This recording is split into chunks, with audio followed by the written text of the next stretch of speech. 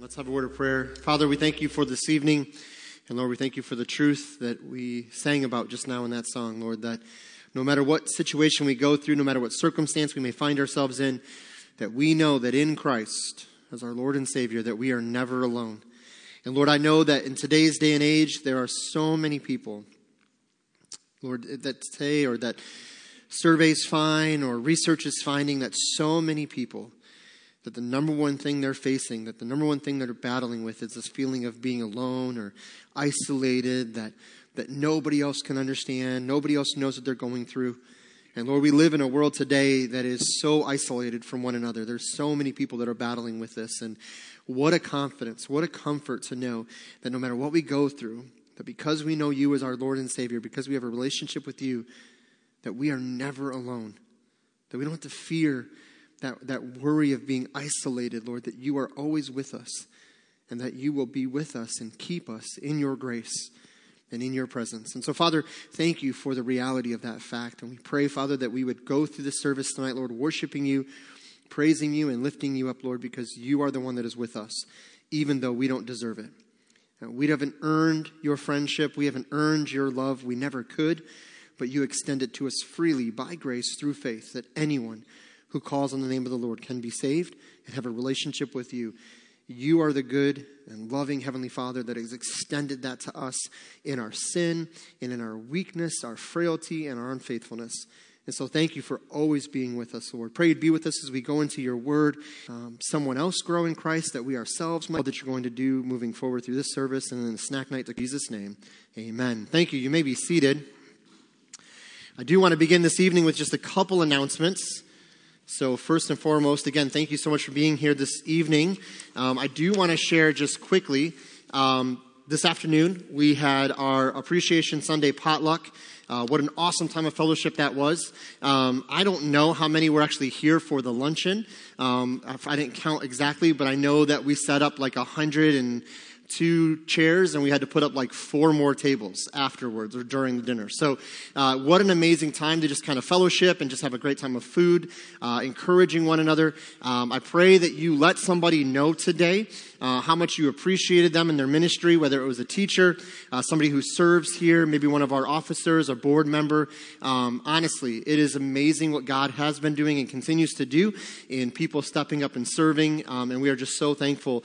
And everything that we do for the church, we really do it for the Lord. And so the greatest way to demonstrate our love for the Lord is by showing love to one another and to serve one another and be there for one another. So what a praise it was to be able to be a part of that today.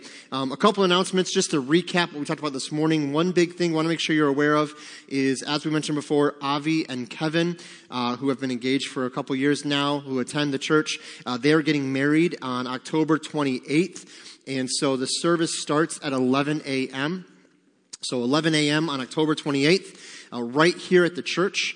And so there will be a luncheon provided. And so if you could please do them a huge favor of RSVPing by October 8th.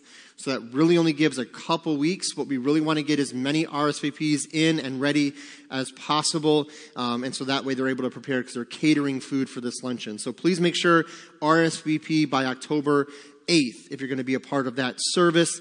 And also one thing she did want me to mention, I forgot to mention this morning, they do not want any gifts. No gifts. So if you're used to doing that for a wedding, obviously, please know they're requesting no gifts, all right? So she specifically said, please announce that and make sure people know that, all right? Also want to let you know, we do have our Ladies' Day Out coming up October 7th. We also have our men's prayer breakfast. Our first one for the fall is going to be that same day, October 7th. Ladies' Day Out, 9:30. Men's prayer breakfast is going to be at 8 a.m. And so men's prayer breakfast right here at the church. If you want to help make some food and prepare some food, you can come out a little early for that, about 7:15. Ladies, you are meeting here at the church at 9:30. All right. Also, Hallelujah Quilters have their quilting retreat coming up on October 13th. And then, guys, we have our men's chili cook-off going on October 21st, 11 to 2. It is a free event, but we still would love to have you sign up. Okay, so you need to sign up if you're going to be bringing a chili, so we can know that we're going to have enough food for everybody. So please sign up. If you're inviting someone to come with you and they say, yeah, I'll be there, sign them up. Let it being free be a big encouragement to people to come. Okay, it's going to be an awesome time. We're going to give away some prizes, some Country Smokehouse gift cards. It's going to be awesome. You don't want to miss out on this. All right, it's going to be an awesome day. So come on out for that. We also do a cornhole tournament, and so that's kind of for fun, but also there is going to be a prize for the winning team as well. And so just don't forget about that, guys. Sign up as soon as possible. All right, Funds for Floors is still going on, so if you want to grab an envelope, you can do that here soon. One of the things we want to let you know about with our Funds for Floors, we mentioned this a few weeks ago, we have had so many people give to this. It's been so great to see. We are actually in the process, and I told you guys some change was coming. We have already ordered and in the process of getting the carpet for the office area and the nursery. So that is already getting shipped to the carpet guy, and that'll hopefully be in the next couple of weeks. And then also we already have some research and stuff done on the rest of the flooring.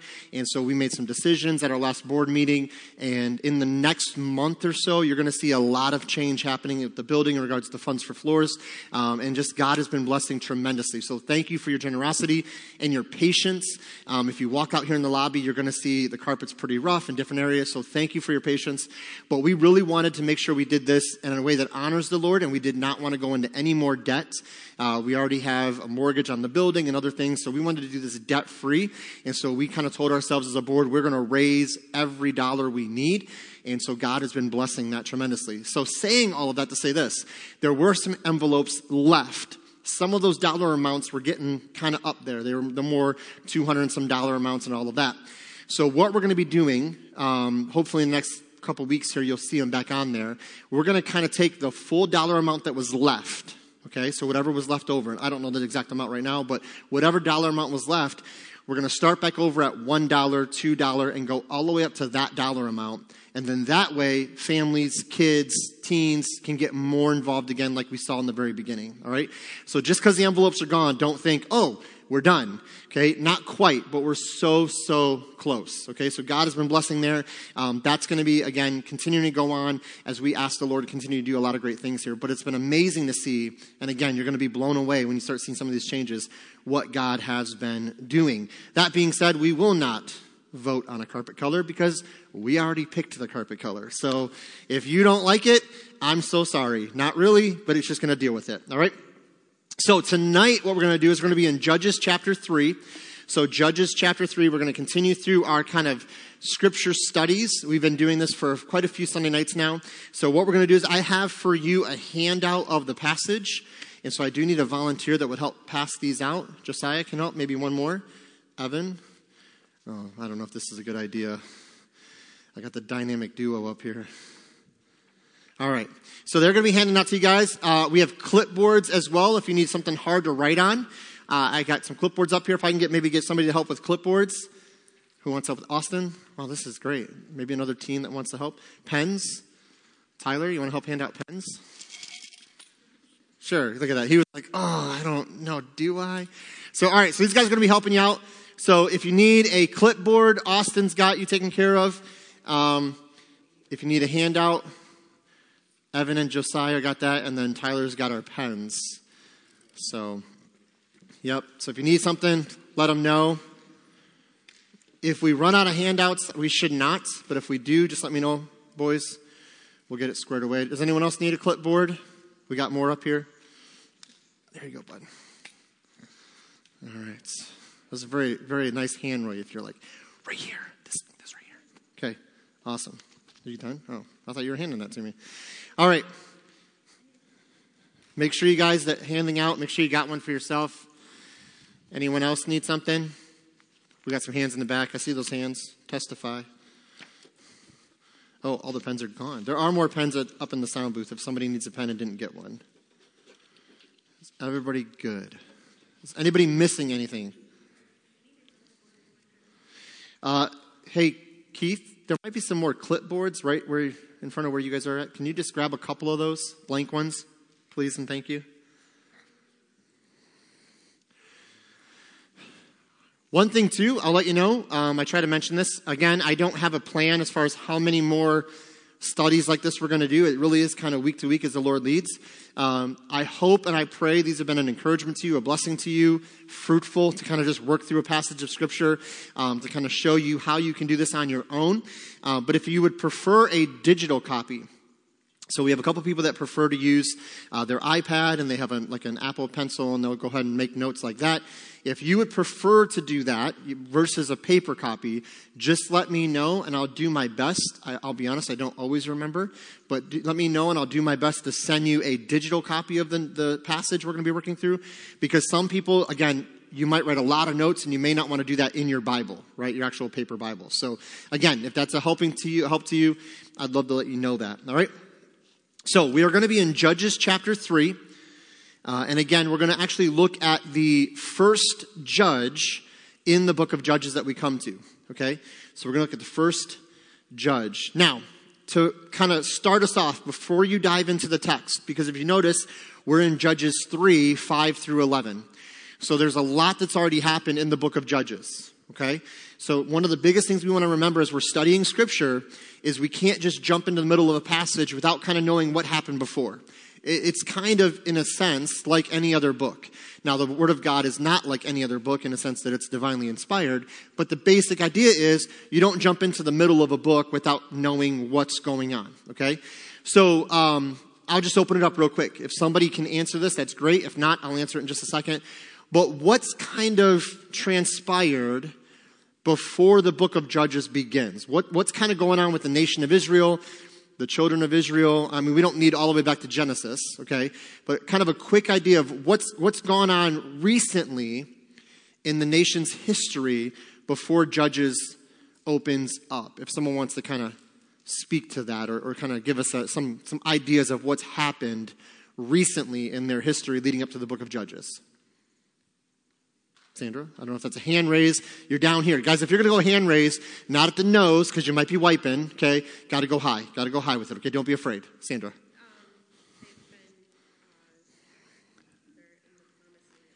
They've been, they're in the promised land, and so there's other groups in there, so they can kind of fighting along with for their Yep.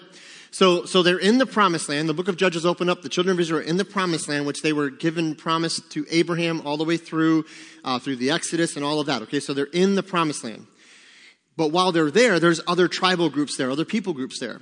And so there's been conflict, right, leading up to this, and right before this, there's been conflict and other things going on. Absolutely, 100%. What else has kind of happened in their kind of recent history?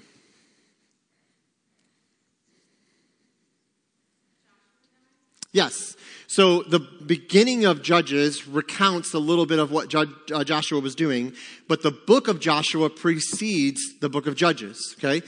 These are also two books that would be considered historical books in Scripture, right? They're 2 of the 12 historical books in the Old Testament. So they're actually going in order. So if you really want to know what's going on in Judges and kind of what set up this whole scene, you really need to go back and read Joshua. And Joshua is the story of Joshua, who was kind of second in command to who? Moses. Moses was not allowed to let the children of Israel go or lead them into the promised land. Joshua led them in, and Joshua has been the leader, the one in charge, the one directing the people of Israel, leading them through all of these battles that Sandra alluded to. And as Judges opens up, there's kind of this interesting dynamic going on in Israel where under Joshua, they're doing pretty well, right, as far as a nation. Of course, there's issues, but mostly they're doing well. Joshua dies, and now we kind of turn a page, and the Israelites begin to drift away from Joshua's example, leadership, the commitments that they made under Joshua's leadership. So Joshua dying has a huge impact on what the children of Israel are going to be doing moving forward. They're responsible for their choices, but that leads to some of these things we see with a lack of strong leadership, okay? Anything else that precedes this moment that might help us to better understand kind of what's gone on and what's going to be going on in Judges?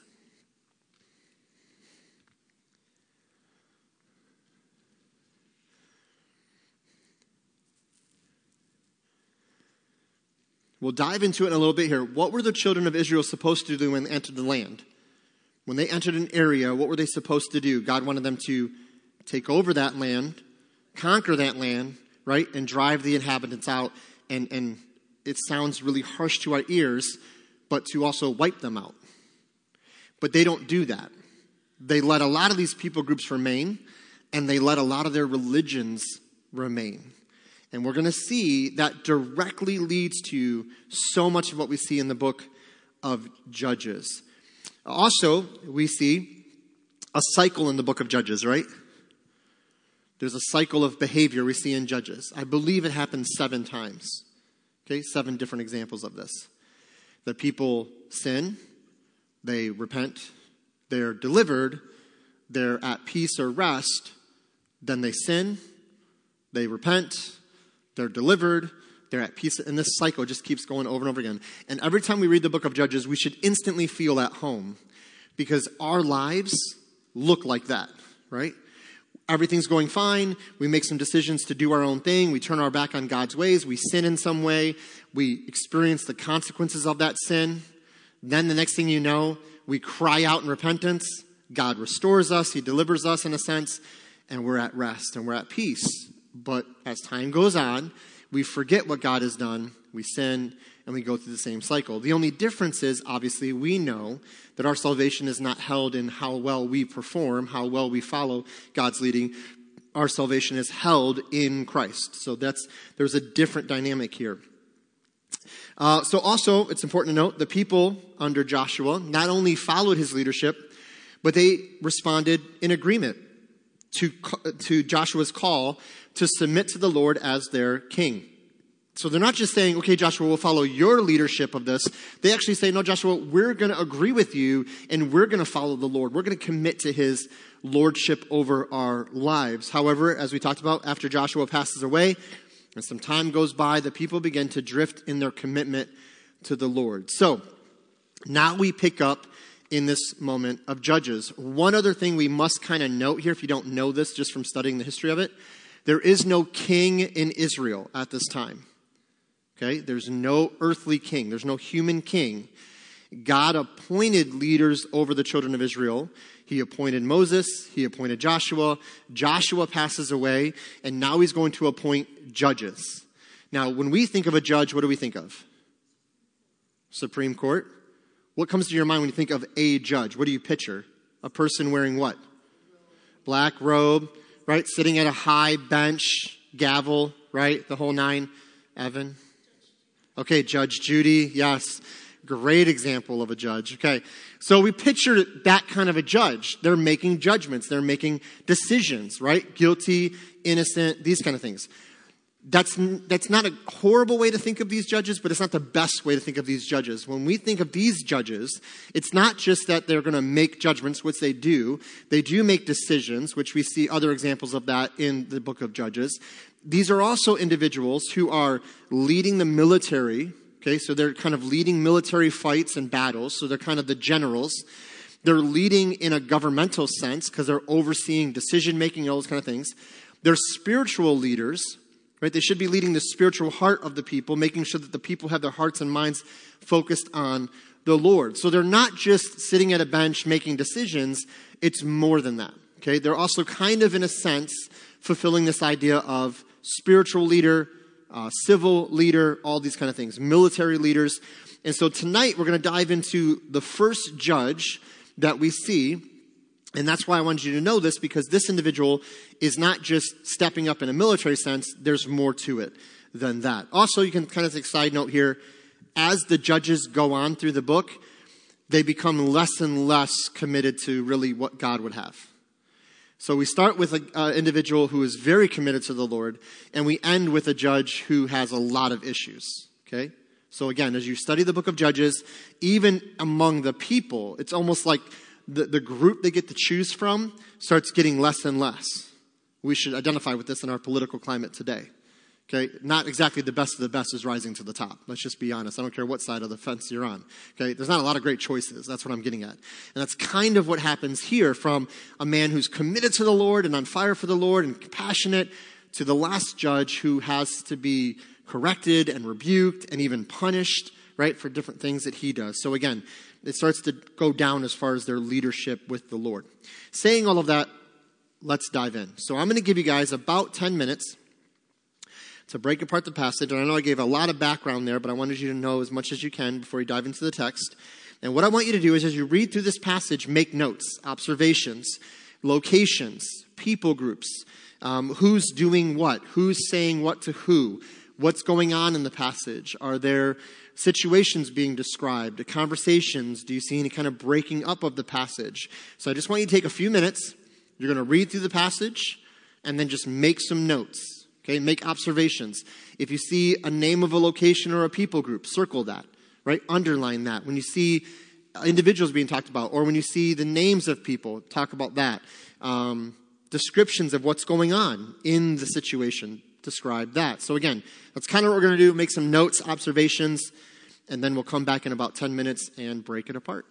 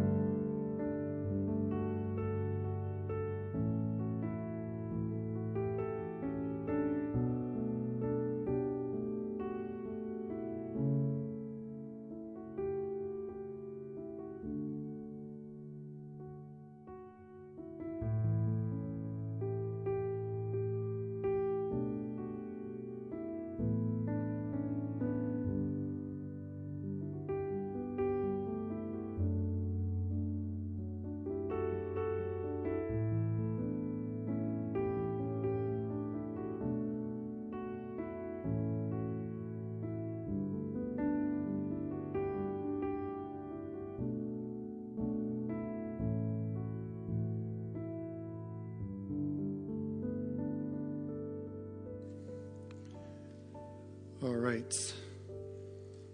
We'll have you guys go ahead and pause that for just a second there and hopefully come back to it later to go ahead and finish up working through the text. If you didn't get a chance to finish, we're going to jump into, first of all, I kind of want to give you a little bit of a bracket. You can kind of bracket this passage. So first you're going to see verses 5 through 7. That's kind of one bracket of dealing with one thing.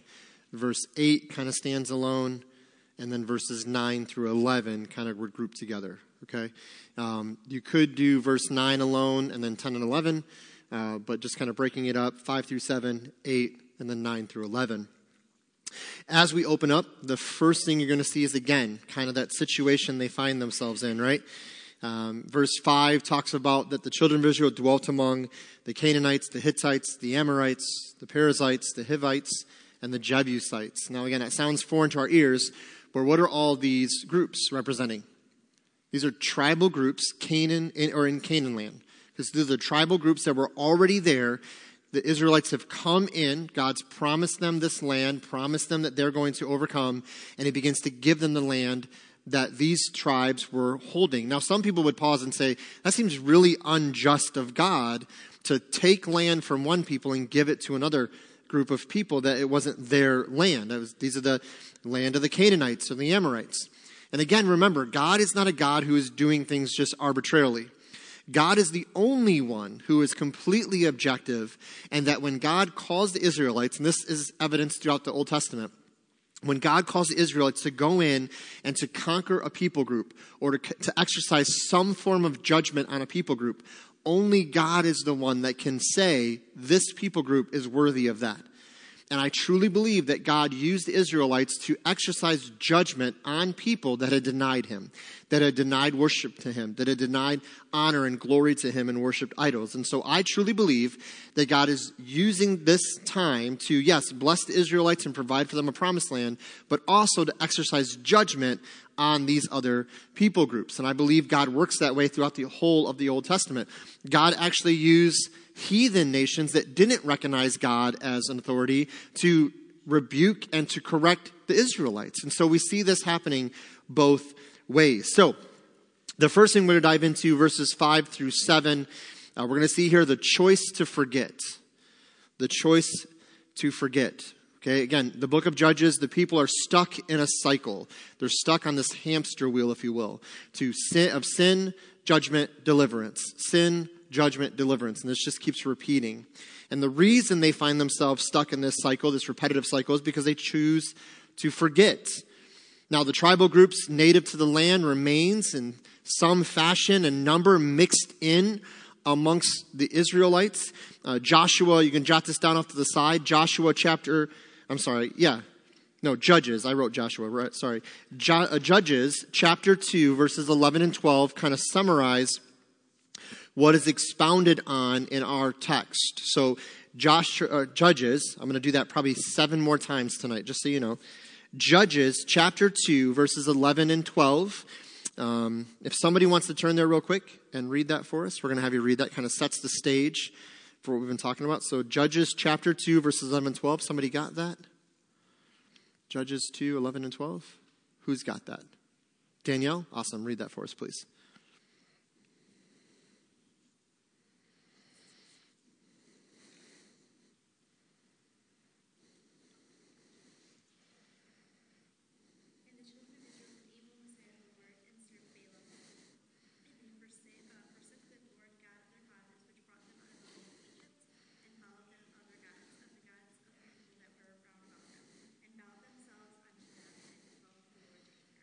Okay, so this is kind of like a summary passage to say this is what they're going to do, and then this is what they did. Something of note in chapter 2 of Judges, if you go a little bit before that, you're going to find out in verse 7, it says here, "And the people served the Lord all the days of Joshua and all the days of the elders that outlived Joshua, who had seen all the great works of the Lord that he did for Israel." Verse 8, "And Joshua the son of Nun, the servant of the Lord, died, being 110 years old." Right after that, We find out that Joshua passes away. The elders that served with Joshua, they pass away or they begin to die off. And then now the people that are growing up and raising up these generations, they begin to say, man, these people groups around us, they have a pretty interesting religion and they get to do a lot of fun things and we want to be a part of that. We're going to connect with those people groups. And so instantly they start turning their back on the Lord and going towards these idols. And notice one of the things that they did. They forgot what the Lord had done for them to bring them out of Egypt and to bring them into the promised land. So again, the people of God broke two major commands in the passage that we just read. So you read Judges 3, and you're going to see there that they broke two major commands. What is one of the two major commands that they broke? What's that? Okay, so they committed idol worship. If you want to jot this down, idol worship is forbidden. Deuteronomy 6, 14 through 15. And idol worship is anytime we put anything in God's place is number one. And what's the other thing that they did that God said not to do? Yep. So they intermarried with these different people groups. So that's forbidden in Deuteronomy chapter 7, verse 3. Now, it's interesting to note that intermarrying that is forbidden according to the law has nothing to do with one people group marrying another people group or one race of people, in our understanding of that word, marrying another race of people. This specifically is spiritual in nature. God forbid the Israelites to intermarry with people that were not Israelites because their religion would be adapted into the Israelites' understanding. And so basically the Hebrews were supposed to remain completely separate from those other religions. And in this time in the world, there are so many pagan religions that as you begin to intermarry with these people groups, you're going to start taking on some of their religious views and start denying the Lord God. We see this, again, is the major issue between God and his people all through the Old Testament. Those two things, worshiping idols and intermarrying. King Ahab got himself in all the problems that he got himself in because he married Jezebel, who he should never have married, and he allowed her space for her idols, built a temple to her idols, and then ultimately surrendered to worshiping her idols. And again, this is where God says, no, that is not okay. Go to the New Testament. There's a principle in the New Testament for us as believers. Christians are to not marry non-Christians. Why? Because as a Christian, my life is surrendered to Christ. A non-Christian does not have that same worldview, that same starting point. And so if I marry somebody as a Christian who is not a Christian, day one, we have issues. Day one, we have tension. I've been in ministry a long time now. It seems like not as long as it really has been. But I've been in ministry long enough to see and have conversations with people who chose to marry someone anyway and just tell me all the headache they've had, all the tensions they've had, all the fights about going to church and how do we raise our children and what do we do about this and this. It happens all the time. But does that mean God can't bless that marriage, that God can't bring restoration through that marriage? Of course he can. And that person may come to know Christ through that relationship. But God is saying at the forefront, on the ideal, don't enter into that relationship because it's only going to lead to tension, division, or potentially somebody denying God their rightful place as God in their lives. And being in youth ministry for a long time, I remember talking to students all the time. Why would you even date as a 16, 17-year-old teen someone that's non-Christian? Because you're just setting yourself up for failure. And I'm telling you guys, I've seen it so many times where a Christian teenager would date someone who's not a Christian and tell me, oh, no, I'm just going to bring him to church. I'm going to use this to kind of get him into church. Every single time the Christian teenager stopped coming, the non-Christian never came. Because it's not how it works. It's just not the ideal that God set up. So that's the point of this. It has nothing to do with anything racial or anything kind of a prejudice. It's purely spiritual. And that's why God set it up this way. But the children of Israel completely denied him. They chose to forget. These sins, these two specific sins, were the evidence of them practically forgetting God and their commitment to him as well as his goodness to them. Isn't it amazing? When they forgot God's commands and their commitment to him, they also forgot how good God was to them. They stopped realizing that he had blessed them and brought them out of bondage and all that he had done for them. What is the specific God that they are worshiping, named in the passage? Balaam. So what else do we call Balaam? Baal. Balaam is the plural of Baal. So this is just Baal worship, which is something we hear a lot through the Old Testament. Baal was considered a pagan god of fertility and also the god of the weather. So the Canaanites and the Amorites, most of them worshiped Baal or some variation of Baal. And they believed that Baal was a god of fertility, both with crops and new life as far as birth and all of that, as well as controlled the weather. So here we see throughout the Old Testament, he receives many different names, but it's basically the same idol.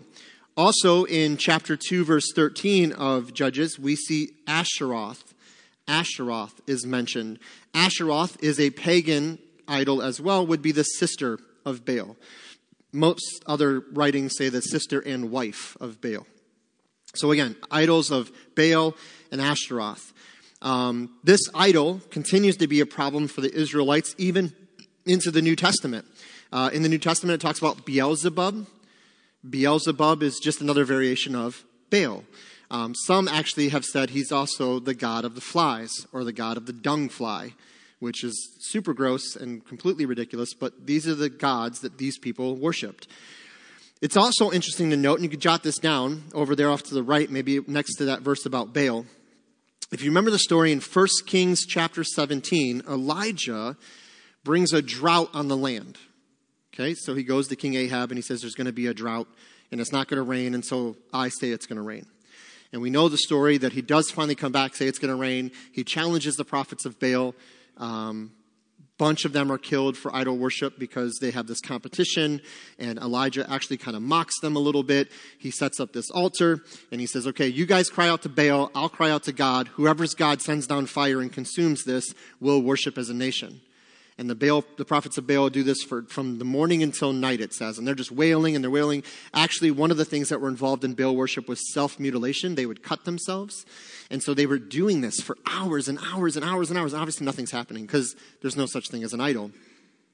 And so Elijah gets up and he literally just says one prayer after having the altar soaked in water, having a trench dug around the altar and filled with water. He cries out in one prayer, God sends down fire, consumes the altar, consumes every drop of water, and the people of Israel cry out in repentance and say, no, we need to worship this God.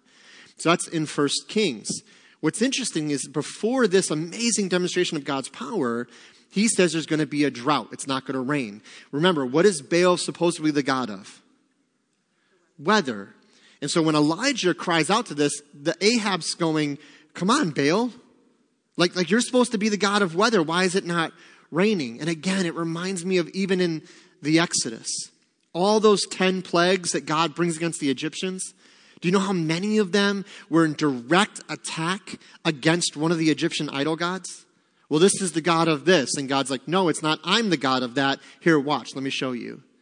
In every one of these plagues that God brings up, every time one of his prophets does something that seems so ridiculous to us, we realize when we study a little bit of history and a little bit of culture, oh, God is attacking that specific idol to show the people there's only one true God, and he is the only true God. And so here again, this is all interconnected.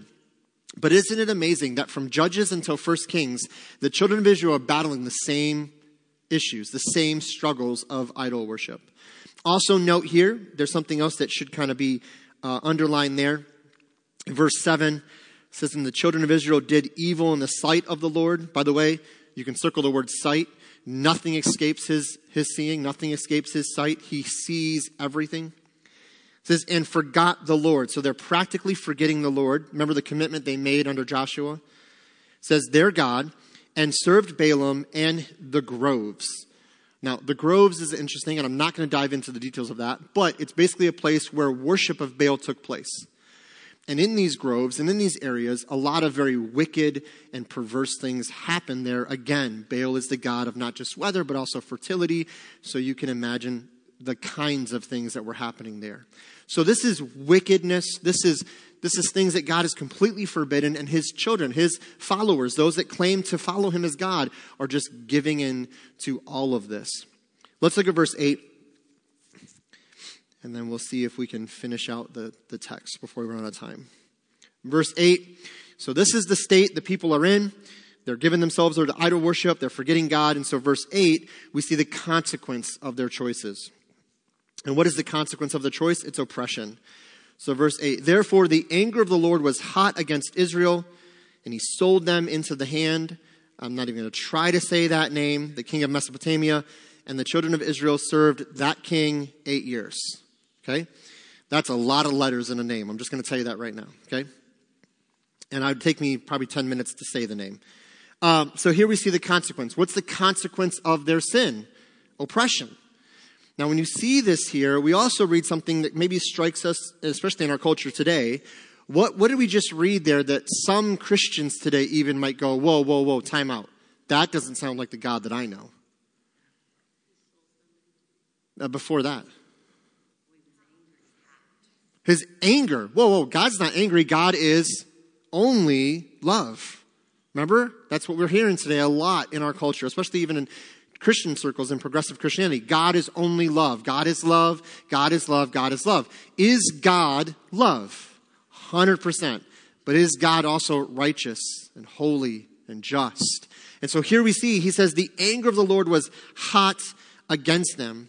This word carries the idea of displeasure. When it says that word, that the anger was hot of God, it was just boiling. It's the idea of displeasure, being wroth with anger. The root word in the original Hebrew carries the idea of to be burned or to be scorched. So it's saying God is just burning with anger as he sees his children, the children of Israel, doing these things. He is angry with them. Now, there should be a reminder here to a New Testament passage. You can jot it down to the side. Mark chapter 11. Mark chapter 11, verses 15 through 19 is one example in the Gospels of Jesus driving out, right, those that were selling and basically robbing people and misleading people in the temple. He drove them out with a whip, flipping over tables and driving them out. That's the righteous anger of Christ. That's the righteous anger of God. It's the same idea. The God of the Old Testament is the same God we read about in the New Testament. And so Jesus, as God, was just as angry as the Father and the Spirit would be in regards to the sin, just like we see Jesus in the New Testament. And again, remember, what's the key lesson here? What's the key point we need to understand? That God will always defend his holiness among that the children of Israel are making people. Why does he get so mad in the New Testament in the temple? Because he will always defend his holiness among his people. The people were robbing people, misleading them, mistreating them. And that's supposed to be a place of prayer. So they were marring the name of God, attacking the name of God, the character of God. And so again, God gets angry with them. And as a response, what Sandra alluded to, God brings a consequence. And we need to write this down under there. And many of us have experienced this. But we need to remember this. What we reap, or what we sow, we reap. What we sow, we reap. If we sow sinful decision, we will reap a consequence. Now, in Christ, we're forgiven and free. Completely, as we talked about this morning, there's no condemnation in Christ. We will stand forgiven when we stand before God in Christ. However, if I choose to sin in this life, even small things, there will be a consequence naturally. If I choose to tell a lie today, I will reap the consequence of that lie tomorrow or at some point. Now, the problem is, what do we think? Well, I didn't reap a consequence that I know of, so therefore I must be free and clear. But there's consequences that maybe we don't even realize now until years later. And we realize, oh, that's why I never should have done this or that. They chose to forget God and live unto themselves. And so what does God do? He allows them that outcome. He does not stop their enemies from overcoming them and conquering them, and they are being oppressed. Now, at this time in world history, national slavery would not have meant things like imprisonment and chains. It would, however, have meant the nation was controlled by a foreign power. So they would have had to pay tributes and taxes, forfeit their land, permit the enemy to house troops in any house they chose. And so they have no freedom. This other nation has complete control over them as a people. They can do whatever they want with their property, their possessions, anything at all. And so here, this should be a very clear reminder to the children of Israel that they are not in the promised land and have not overcome any opponent up to this point, all through the book of Joshua. It's amazing. You see the battle after battle and how God provided. But they didn't do any of that in their own strength. To the point where when God said, okay, I'm not going to stop them from overtaking you, they were just oppressed. They had no chance. So what should that show the children of Israel? God has brought us to this point in his strength. The only reason we had victory over Jericho and victory over Ai and victory over this one and victory over that one is because God is doing this. And the minute we forgot him and turned our back on him, this is the consequence. We have been oppressed.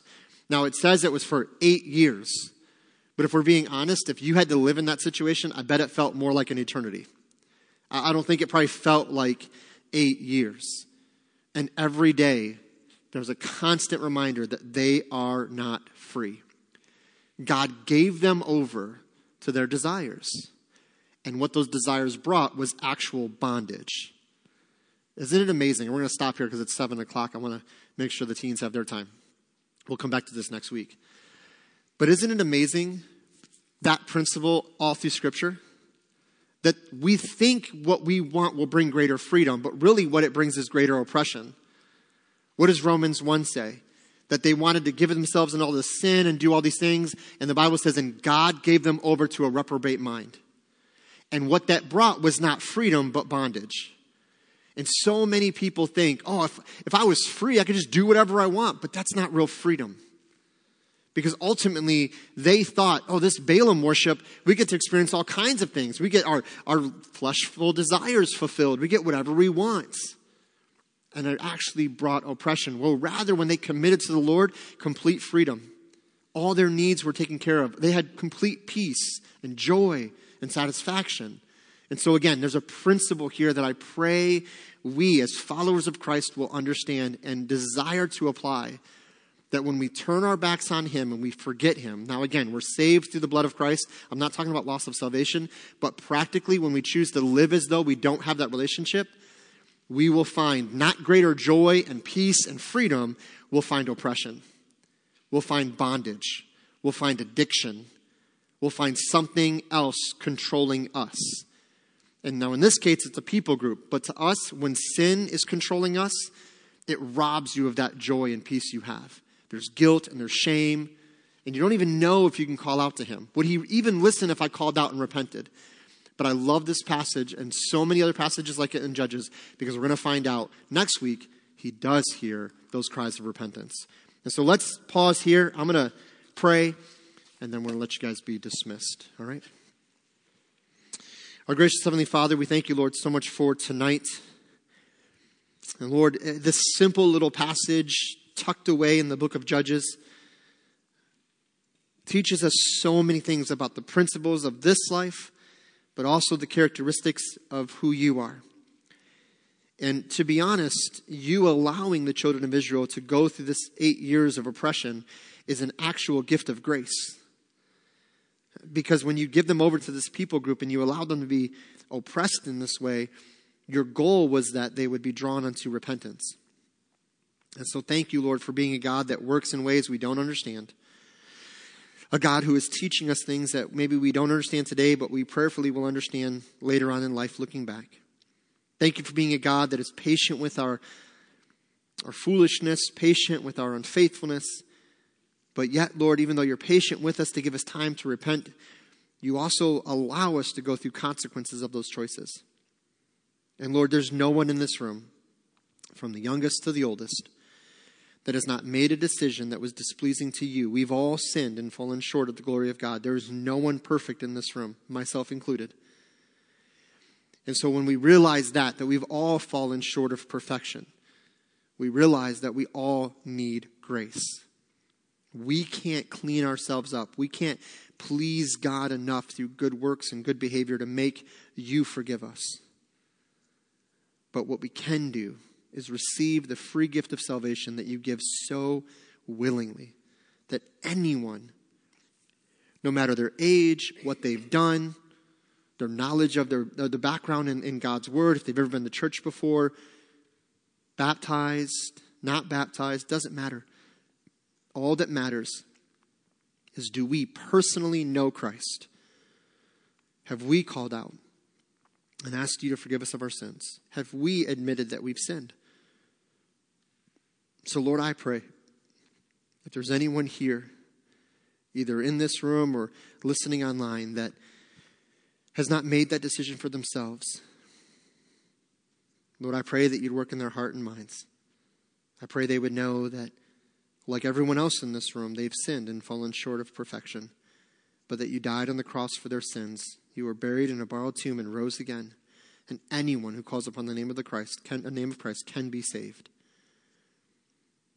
And so, Lord, I pray that you do a work that only you can do to draw to repentance and salvation those that need to be saved. And Father, for those of us that know Christ, I pray you'd help us to keep our eyes on you, our minds on you, not to forget your goodness to us, your provision to us, and who you are in our lives, but to live practically as a follower of Christ for your glory. So, Lord, we'll give you all the praise and all the glory for all that you're doing. And we thank you for all of this in Jesus' name. Amen. All right, well, you guys are dismissed. Thank you so much for being here tonight. Students, you can head right next door into the fellowship hall, please. And then you guys will get started in just a few minutes. I know.